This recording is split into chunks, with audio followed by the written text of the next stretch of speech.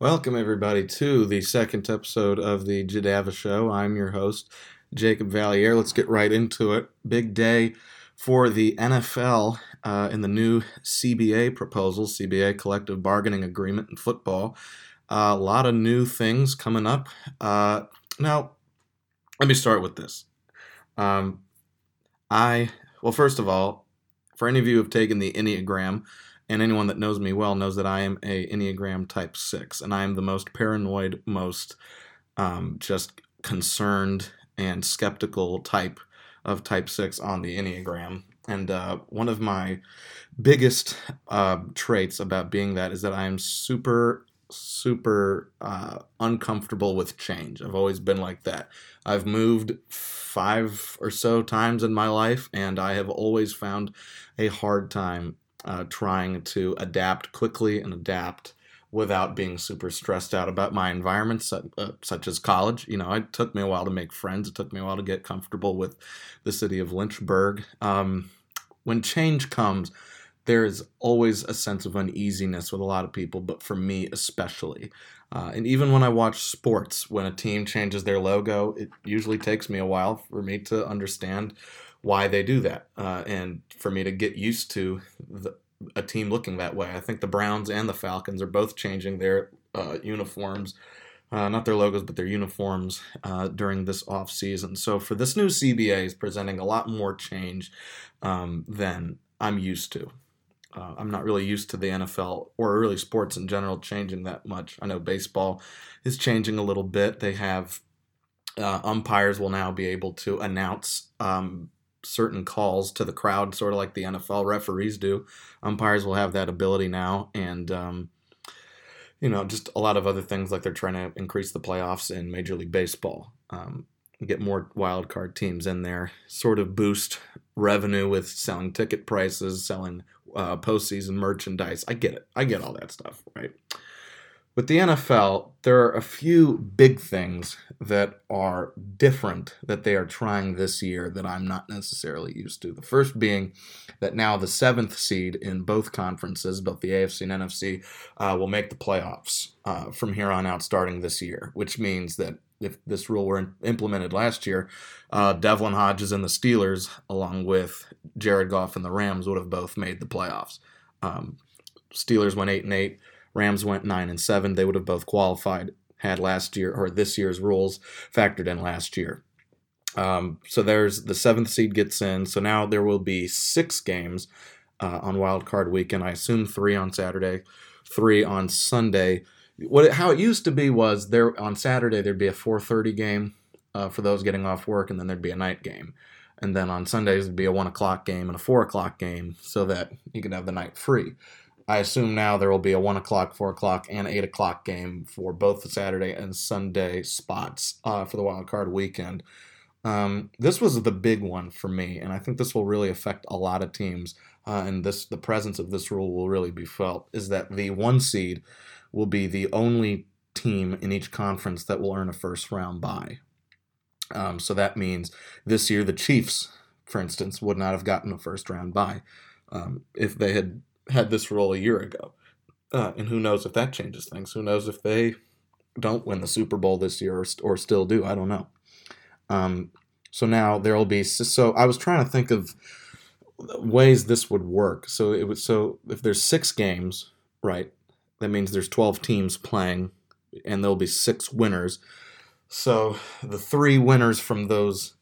So 2 of the winners will play each other from Wild Card Weekend, and the other winner at Wild Card Weekend, probably the lower seed, will end up playing the 1 seed, which will give the 1 seed, who has a week off to sort of prepare to propel themselves, have an easier road to the conference championship, because they'll have to play maybe even the 7th seed team.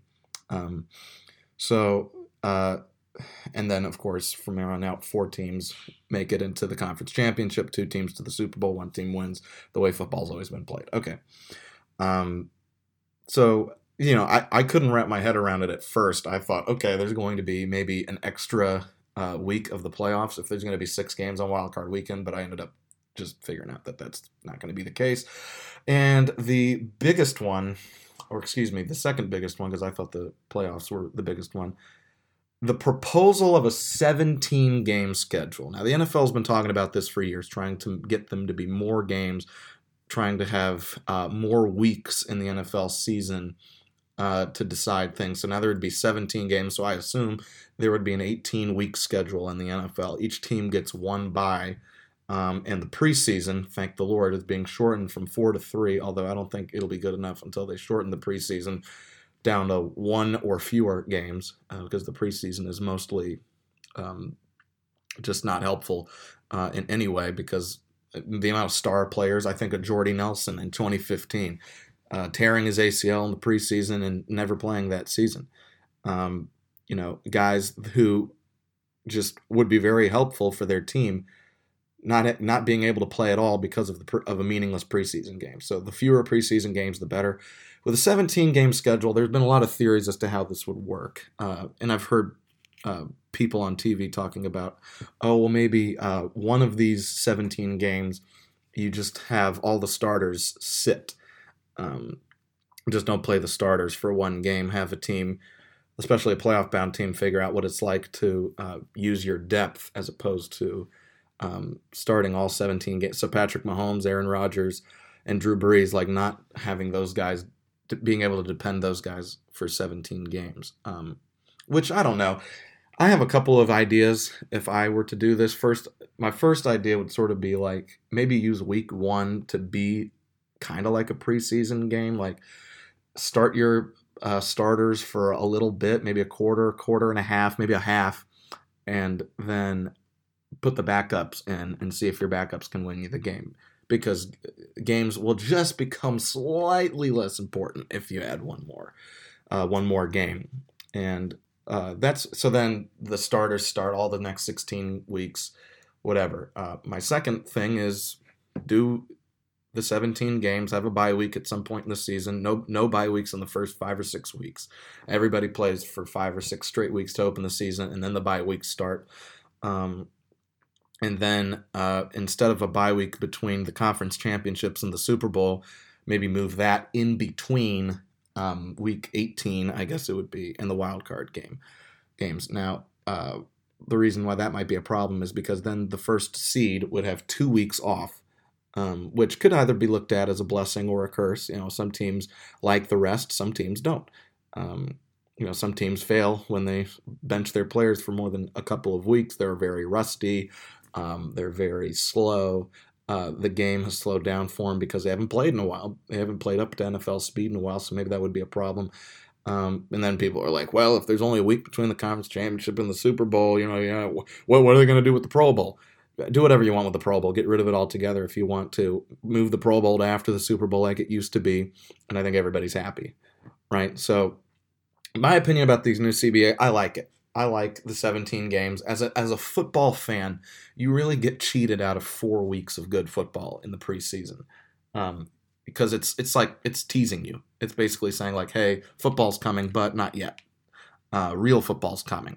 The quicker we can get real football, I think, is always a positive. And the longer we have it is always a positive, and it works for everybody. Fans love it. Fans will watch every game.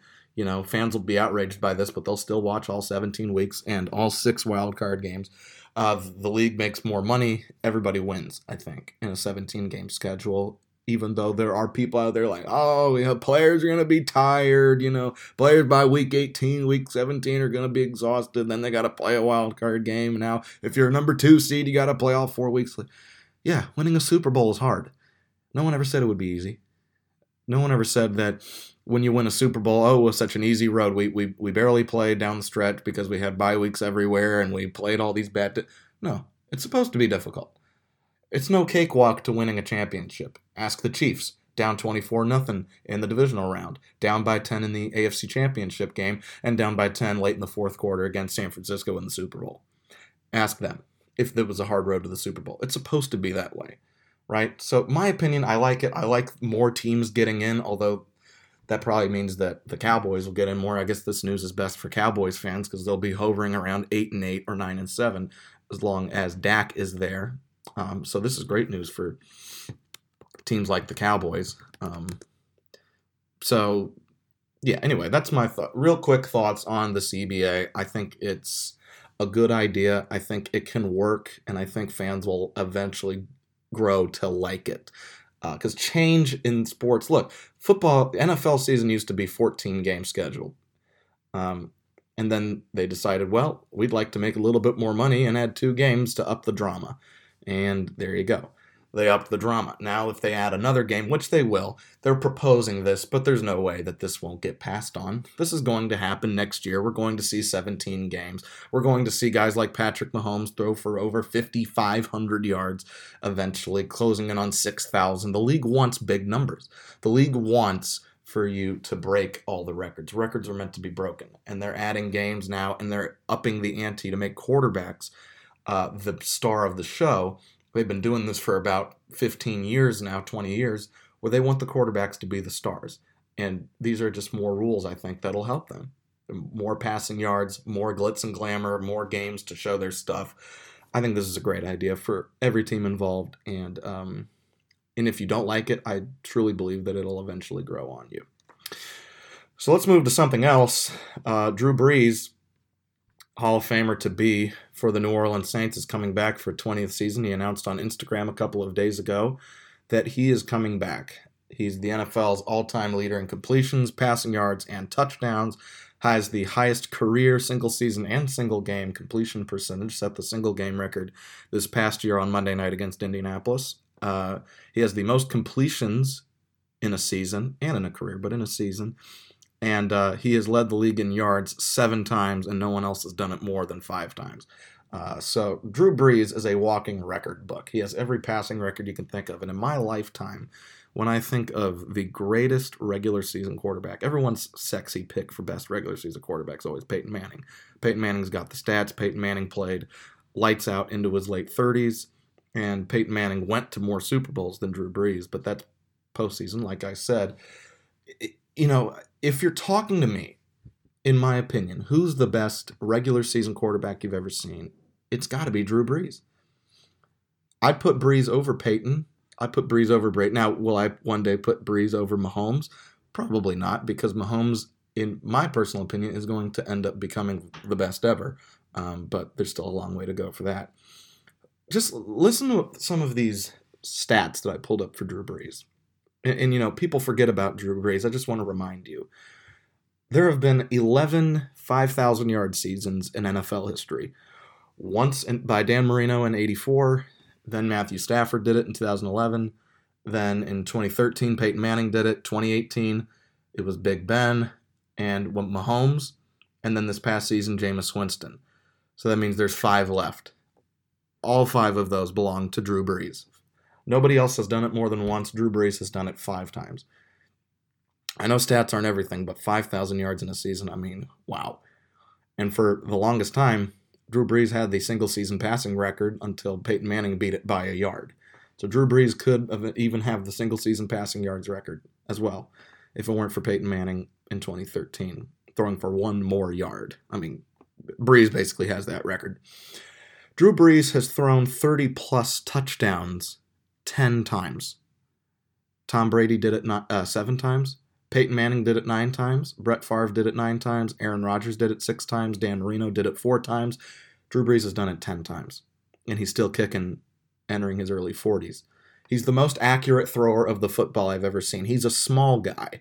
He's hovering around 6 feet, which back in the day when he was drafted in 2001 by San Diego, it was often taboo for quarterbacks to be that short.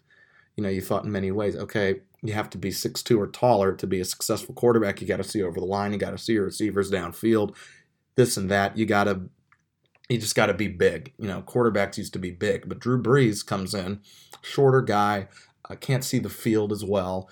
By the way, that's a myth, right? If you're taller, you can see the field better. Just ask 6'7" Brock Osweiler, who used to get his passes tipped like a madman if height really matters in the NFL at quarterback. Drew Brees paved the way for guys like Russell Wilson. Russell Wilson is successful because Drew Brees exists. Kyler Murray has a chance to become successful because Drew Brees exists. Sub-6 feet quarterbacks can happen. Doug Flutie, because guys like Drew Brees.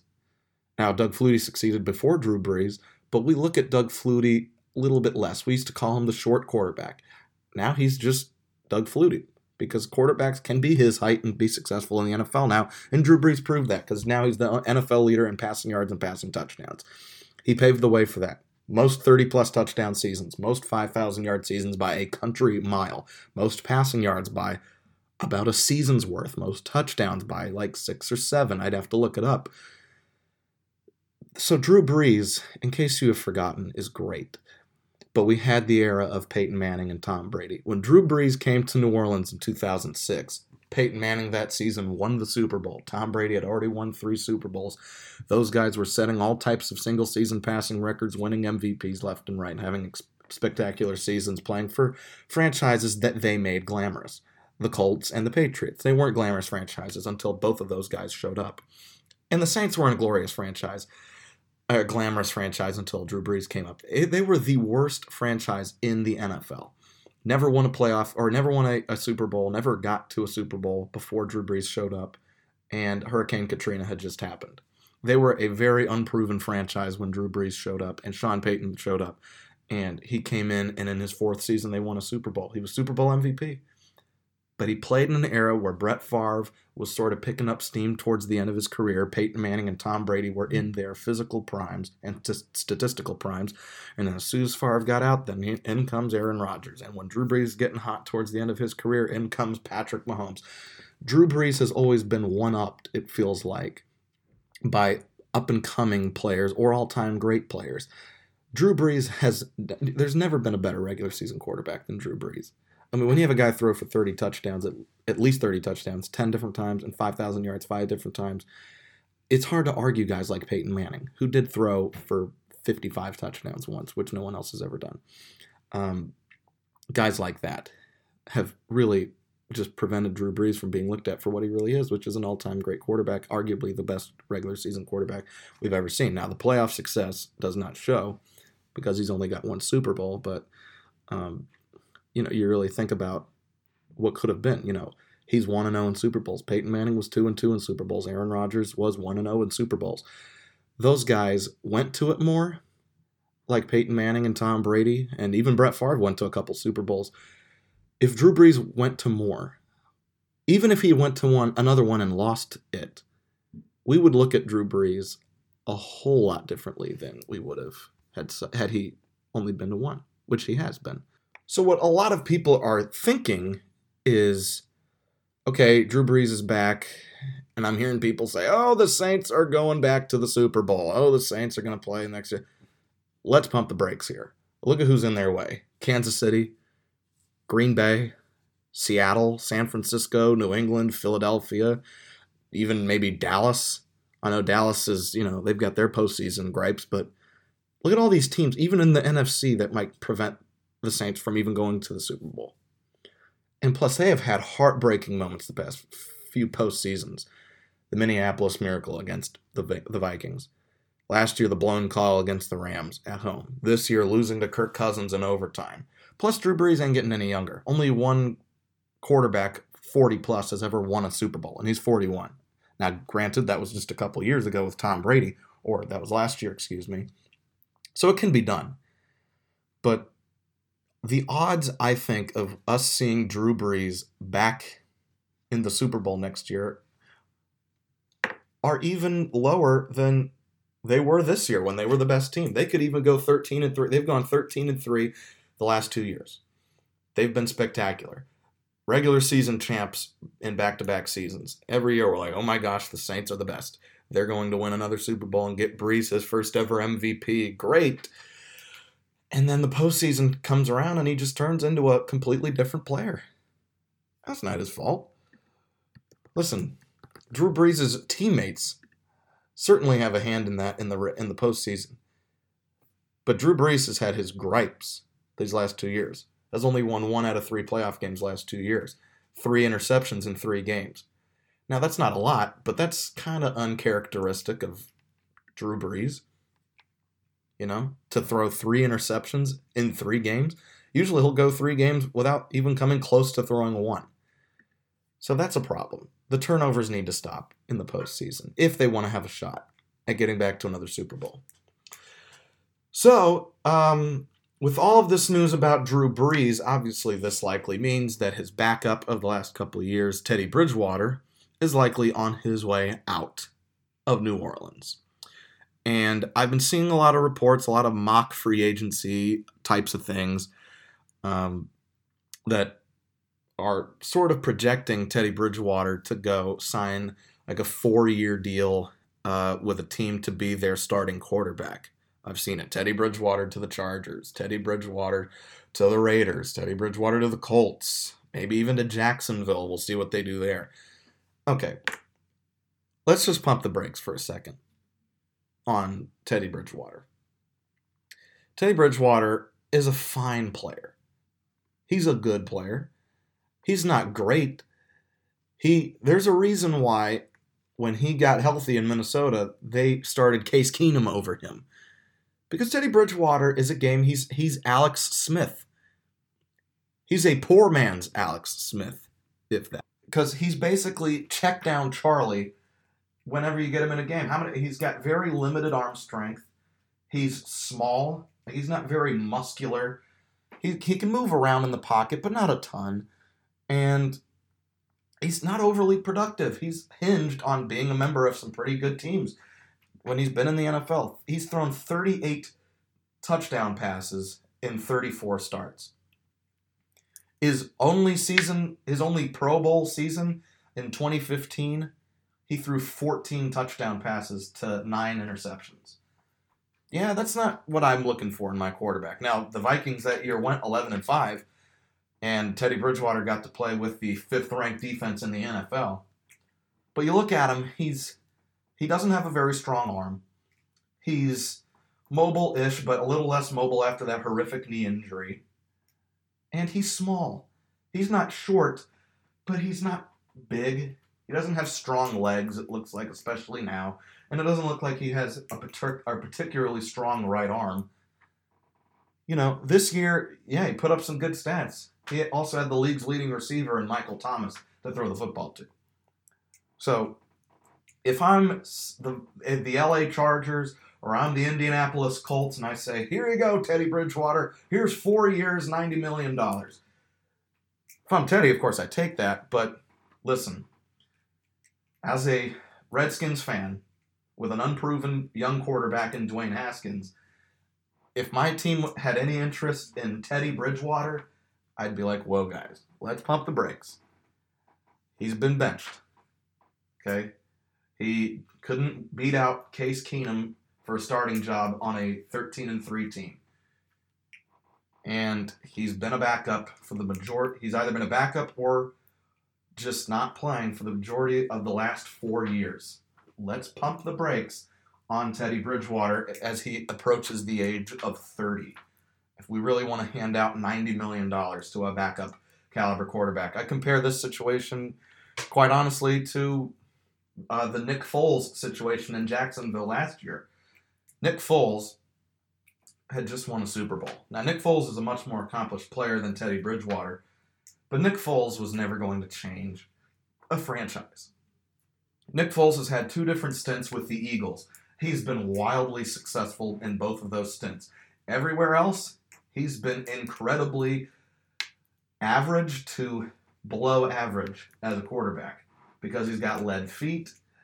He's got kind of a touch-and-go accuracy to him, and he'll throw some boneheaded picks if he's not coached up. When he was coached up by guys like Chip Kelly and Doug Peterson, Nick Foles was outstanding. Won a Super Bowl, went to a Pro Bowl, had MVP votes. But when he had guys like Jeff Fisher and this past season, Doug Marrone, he can't elevate those guys. That's why he only lasted 4 starts with the Jaguars before they benched him for a 6th-round rookie. In St. Louis, when he was with the Rams under Jeff Fisher, he got benched in favor of Case Keenum. In Kansas City, he was a backup to Alex Smith. That's Nick Foles. There's only one place that he's been successful, and that's Philadelphia. You take him anywhere else, you're just not going to find that Foles magic. It only works in one place. In certain situations, Nick Foles was brilliant. I think in certain situations, you can get a lot out of Teddy Bridgewater. You put him on a great team with a great defense, like that one year in Minnesota. You put him on a team like this past season where they have a great offensive line, a dominant running game, the number one receiver, and really solid tight ends in Jared Cook and Josh Hill, then, yeah, you're going to find success if you're Teddy Bridgewater. But if you're putting him on a Colts team, not a Colts team, the Colts are pretty good. If you put him on the Jaguars, if you put Teddy Bridgewater on the Jaguars, that team is at best 7-9. And Teddy Bridgewater is going to be at risk of getting benched towards the end of the season because he's not giving you that much. So, listen, if you're a fan of a team that's interested in Teddy Bridgewater, you can have him. He's okay. He's competent. He won't throw a lot of boneheaded interceptions, but he will have a lot of 26 for 40 for 207 yards and 0 touchdowns types of games for you, because that's the type of quarterback he is. He's not good enough to elevate you. You need a perfect environment around him if you want to have a chance to win and be successful if your quarterback is Teddy Bridgewater. All right. Let's talk about the other Saints quarterback. A lot of Saints early on here. There was a report last week, although it really was a couple weeks ago, right around the time of the Super Bowl, that this story sort of grew feet about Taysom Hill, who's sort of been like a gadget player for the Saints the last 2 seasons, the last couple of years. Taysom Hill basically said, I want to be a quarterback, and that's all I really want to be. You know, if the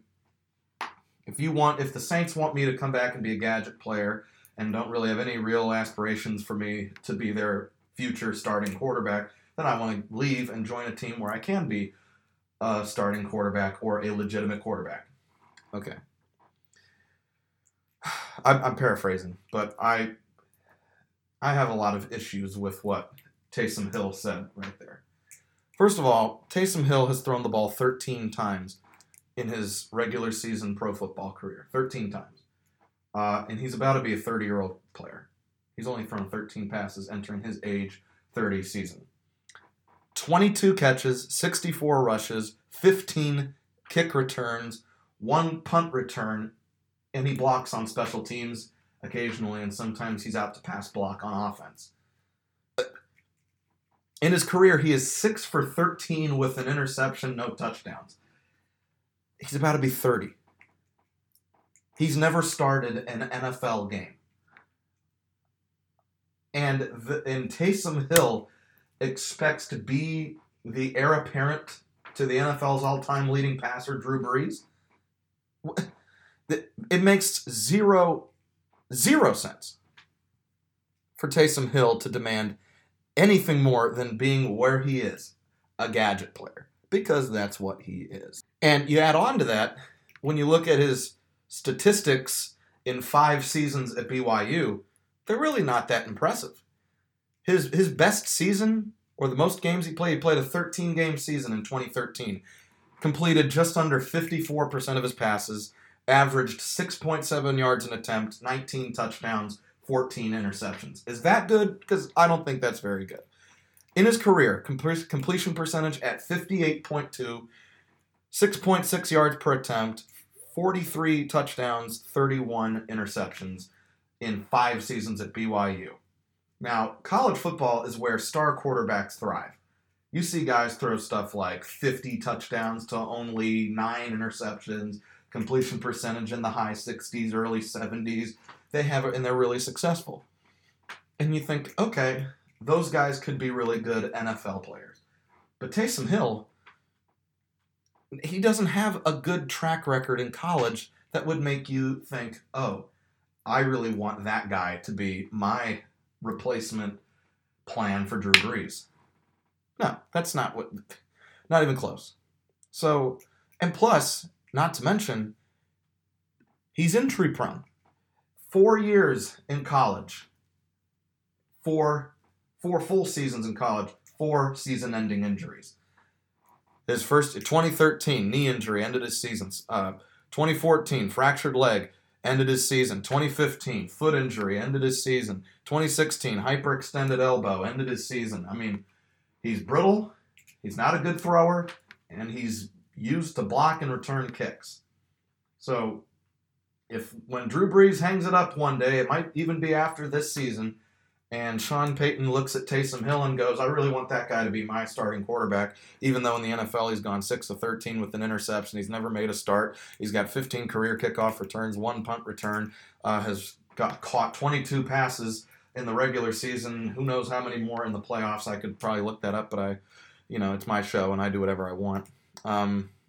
Look, if Sean Payton thinks that, great. That's awesome. But if that's really where he wants to go, then the Saints are going to plummet following Drew Brees' retirement. He's only successful because of Drew Brees, keep in mind, Taysom Hill. The unexpectancy factor works really well for Taysom Hill. He's thrown in on once-in-a-while plays. And there's not a lot of tape on him because he does 5-6 different things. So it allows him to be, because he's not the centerpiece of any offense. Many announcers call him the Swiss Army knife. You know when he's on the field because announcers can't stop talking about him whenever he's on the field. So that's why he's successful, because he has Drew Brees to throw him the ball, to hand off the ball to him. He can be used as a decoy sometimes, and that'll get Michael Thomas and guys like him and Jared Cook open.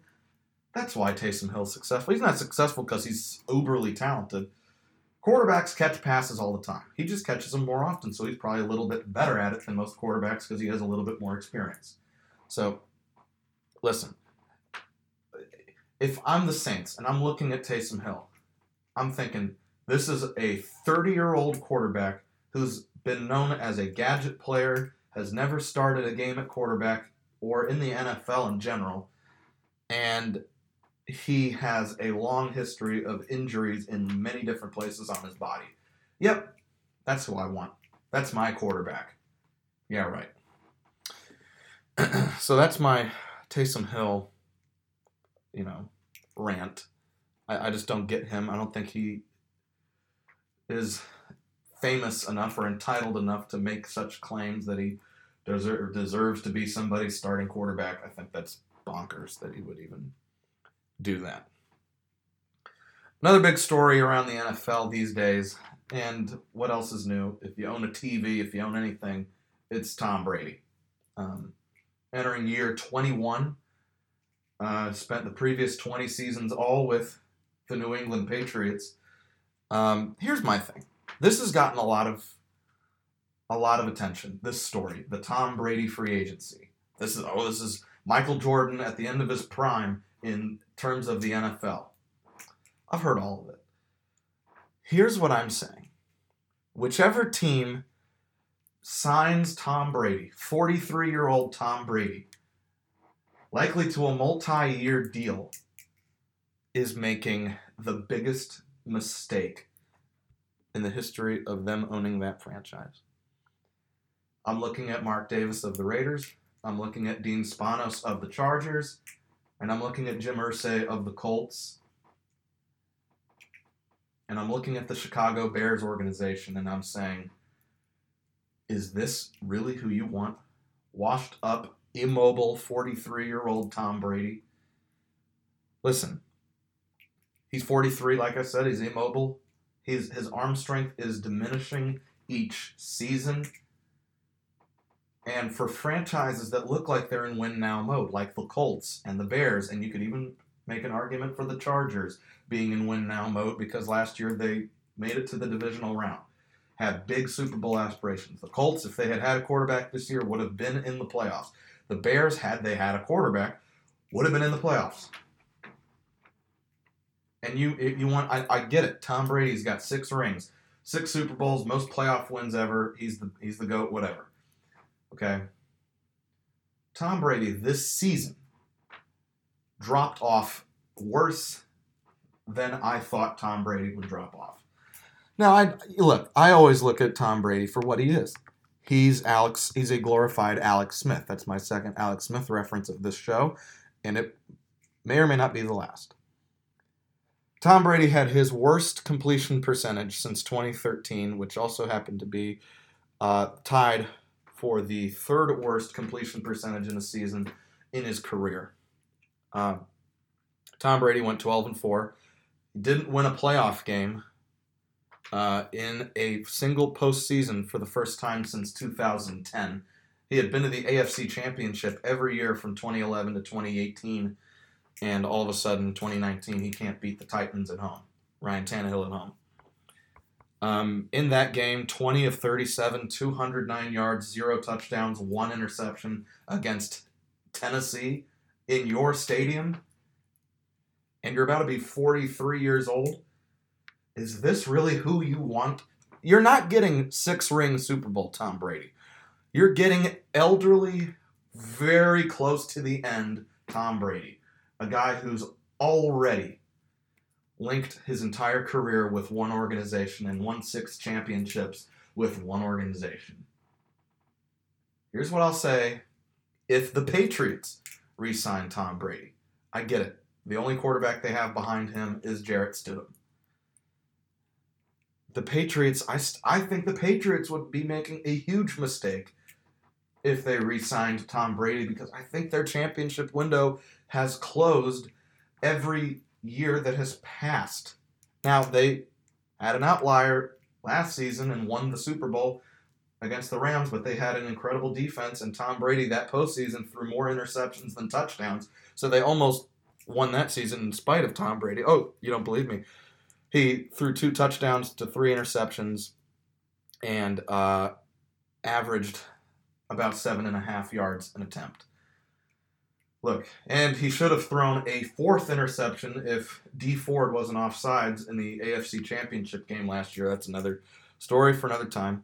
But if that offsides doesn't happen, then Tom Brady doesn't play in another Super Bowl. That's what I'm saying. Tom Brady got lucked into winning last year's Super Bowl, his 6th ring. And if Dee Ford wasn't offsides, that's 3 straight seasons where they haven't won the Super Bowl. Now, I know that's a big if, but you understand what I'm saying.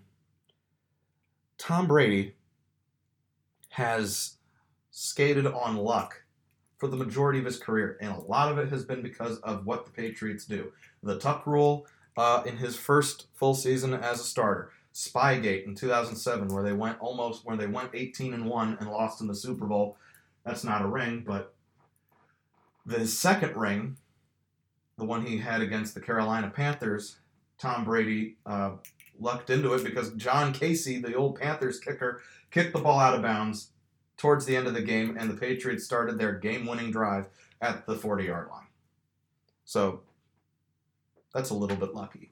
Plus, in 2007, when he went to the Super Bowl and they had that undefeated season, they almost didn't even get to the Super Bowl. They almost lost to the Chargers in the AFC Championship because Tom Brady threw an interception to the Chargers that was subsequently fumbled away on the very same play, and Tom Brady was able to keep possession. That interception stays an interception. The Chargers win that game. But Tom Brady, of course, even his interceptions don't become turnovers. What I'm saying is, Tom Brady at this old age, at 43, do you really think, with the Patriots who don't have any talent on offense, with other teams that don't have the rapport with Tom Brady like Bill Belichick has, do you really expect those guys to win a Super Bowl for Tom Brady? Do you really expect those guys to be the right guys for Tom Brady to win another championship, even at age 43?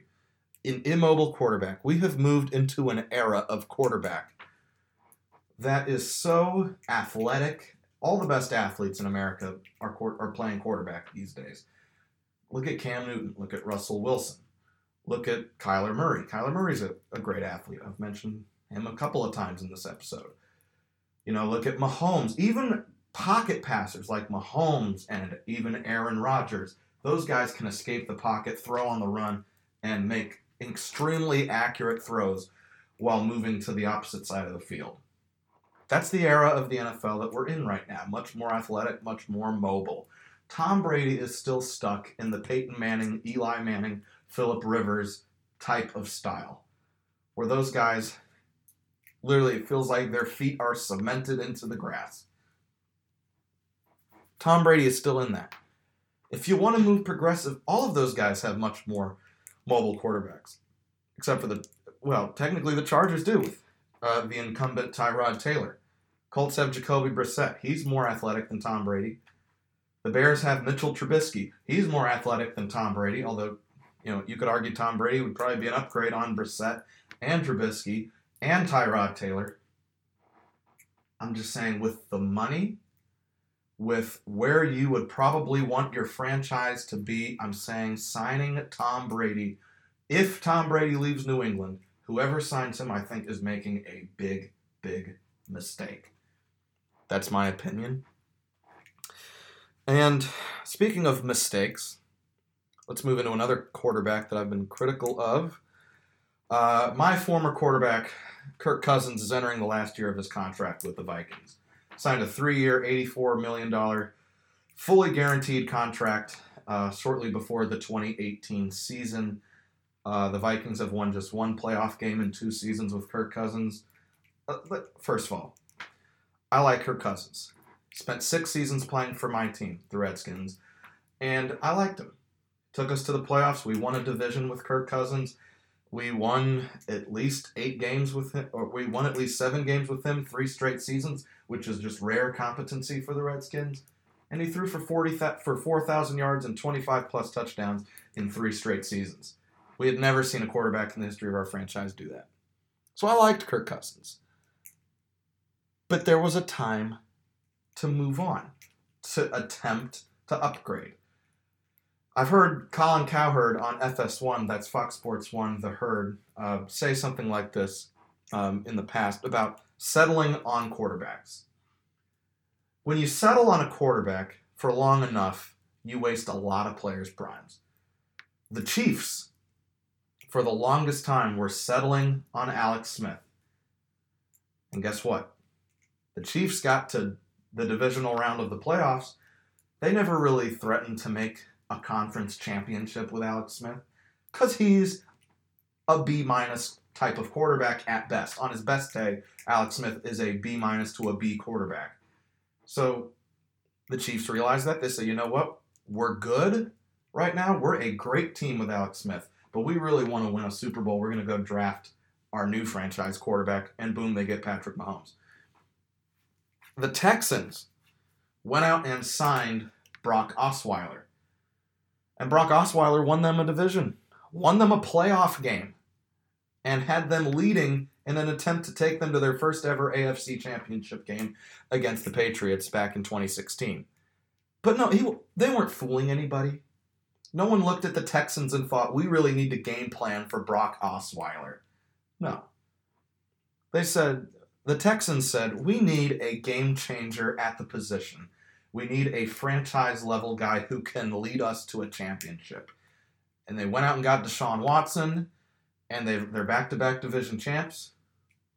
And Deshaun Watson has had Pro Bowl seasons the last 2 seasons, and they were up 24-0 with a chance to go back to go to their first ever AFC championship game with Deshaun Watson until Patrick Mahomes happened. Listen, the Ravens did the same thing for the longest time, settled on Joe Flacco. Flacco even won them a Super Bowl, but for these last few years, you could tell the Ravens aren't going to threaten to even make an AFC championship with Joe Flacco. They had to do something. So they went out and got Lamar Jackson, and he just won MVP. So they have their guy.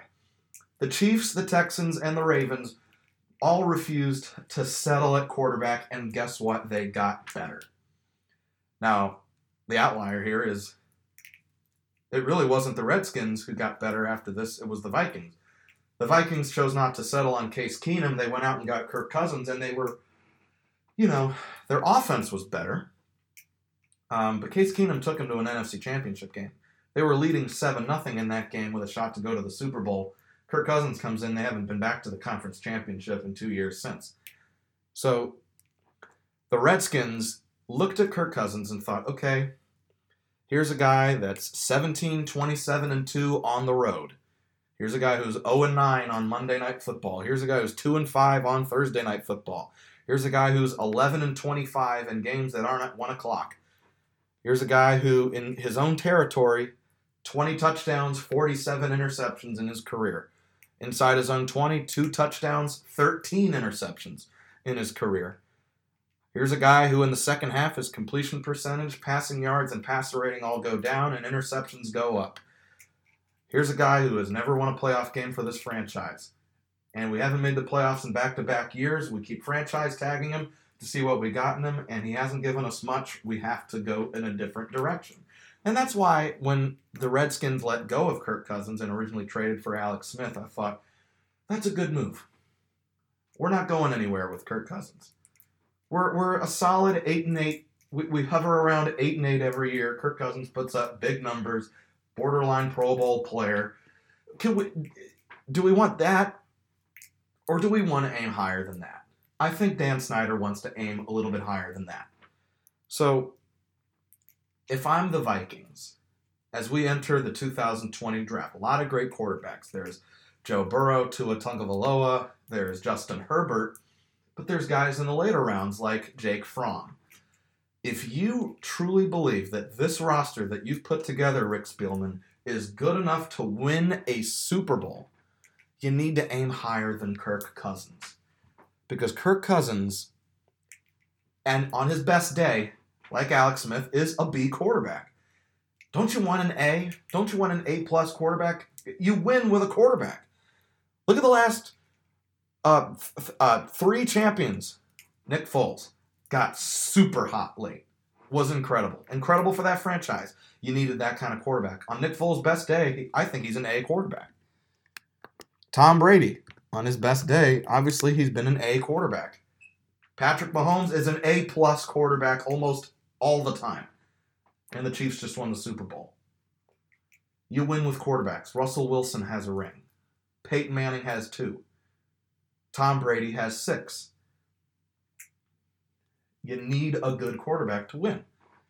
You can stack up your chips on defense and have guys like Joe Flacco and Trent Dilfer and Brad Johnson win Super Bowls, but those guys got hot, and they had the ability. On their best day, they were big. They were A's on their best days. Kirk Cousins has never been an A quarterback except when it really, really doesn't matter. In the middle of the season, at 1 o'clock, Kirk Cousins is absolutely unstoppable. He looks fantastic. In fact, sometimes you watch Kirk Cousins and you think, that guy looks like a Hall of Famer. I said that once. Literally watching Kirk Cousins, this guy looks like he could be a Hall of Famer. And then you see some games and you're like, wow, this guy stinks. They should replace him. If I'm the Vikings, as Kirk Cousins will be 32 years old next year, has 1 playoff win in 8 years in the NFL, I have to aim higher. We're good with the Vikings are good with Kirk Cousins. They'll hover around 8 to 10 wins, maybe even get 11. But gosh, wouldn't it be great if the Vikings could win a Super Bowl with that roster? They don't have a Super Bowl caliber quarterback right now. The Redskins didn't when they had Kirk Cousins, and the Vikings don't right now. That's what I'm going to say about Kirk Cousins. This is my plea to the Vikings. Come on, make the right choice. We'll end on this. The Astros have been dominating the news in baseball recently. I'm a big baseball fan. I'll take baseball over basketball and hockey any day. I'll take hockey over basketball. I'll talk some basketball, but it can get boring sometimes, especially during the regular season and in the middle for the NBA regular season. In college basketball, it's really the middle of the season where even upsets aren't that intriguing.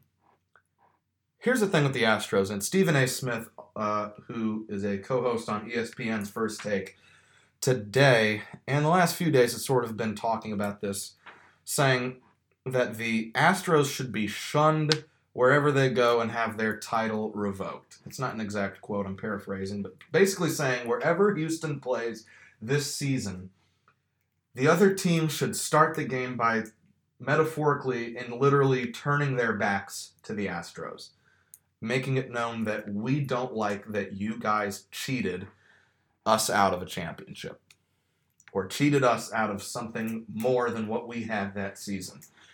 Recognizing the Astros as cheaters. And he's also said, yeah, they should have their title revoked. The players should all give their World Series rings back.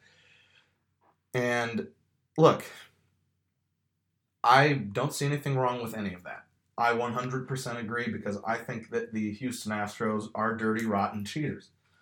And if you watch the show and you know me, you know I'm a diehard fan of the Nationals who won the World Series this past season. It makes me so happy to know that my team was the team to take down the mighty Astros in the World Series. Prevent them from winning a second title in 3 years. Now they wouldn't even have one tainted title. They would have 2 tainted titles. Now everyone says, oh, the Yankees' 5 titles from a couple decades ago are tainted because they use steroids. Listen, the steroids era was bad. Okay, Barry Bonds' forehead grew like 20 inches or something. He looked like a freak after he took steroids. Here's the difference between the steroid era and this era, the cheating scandal with stealing signs.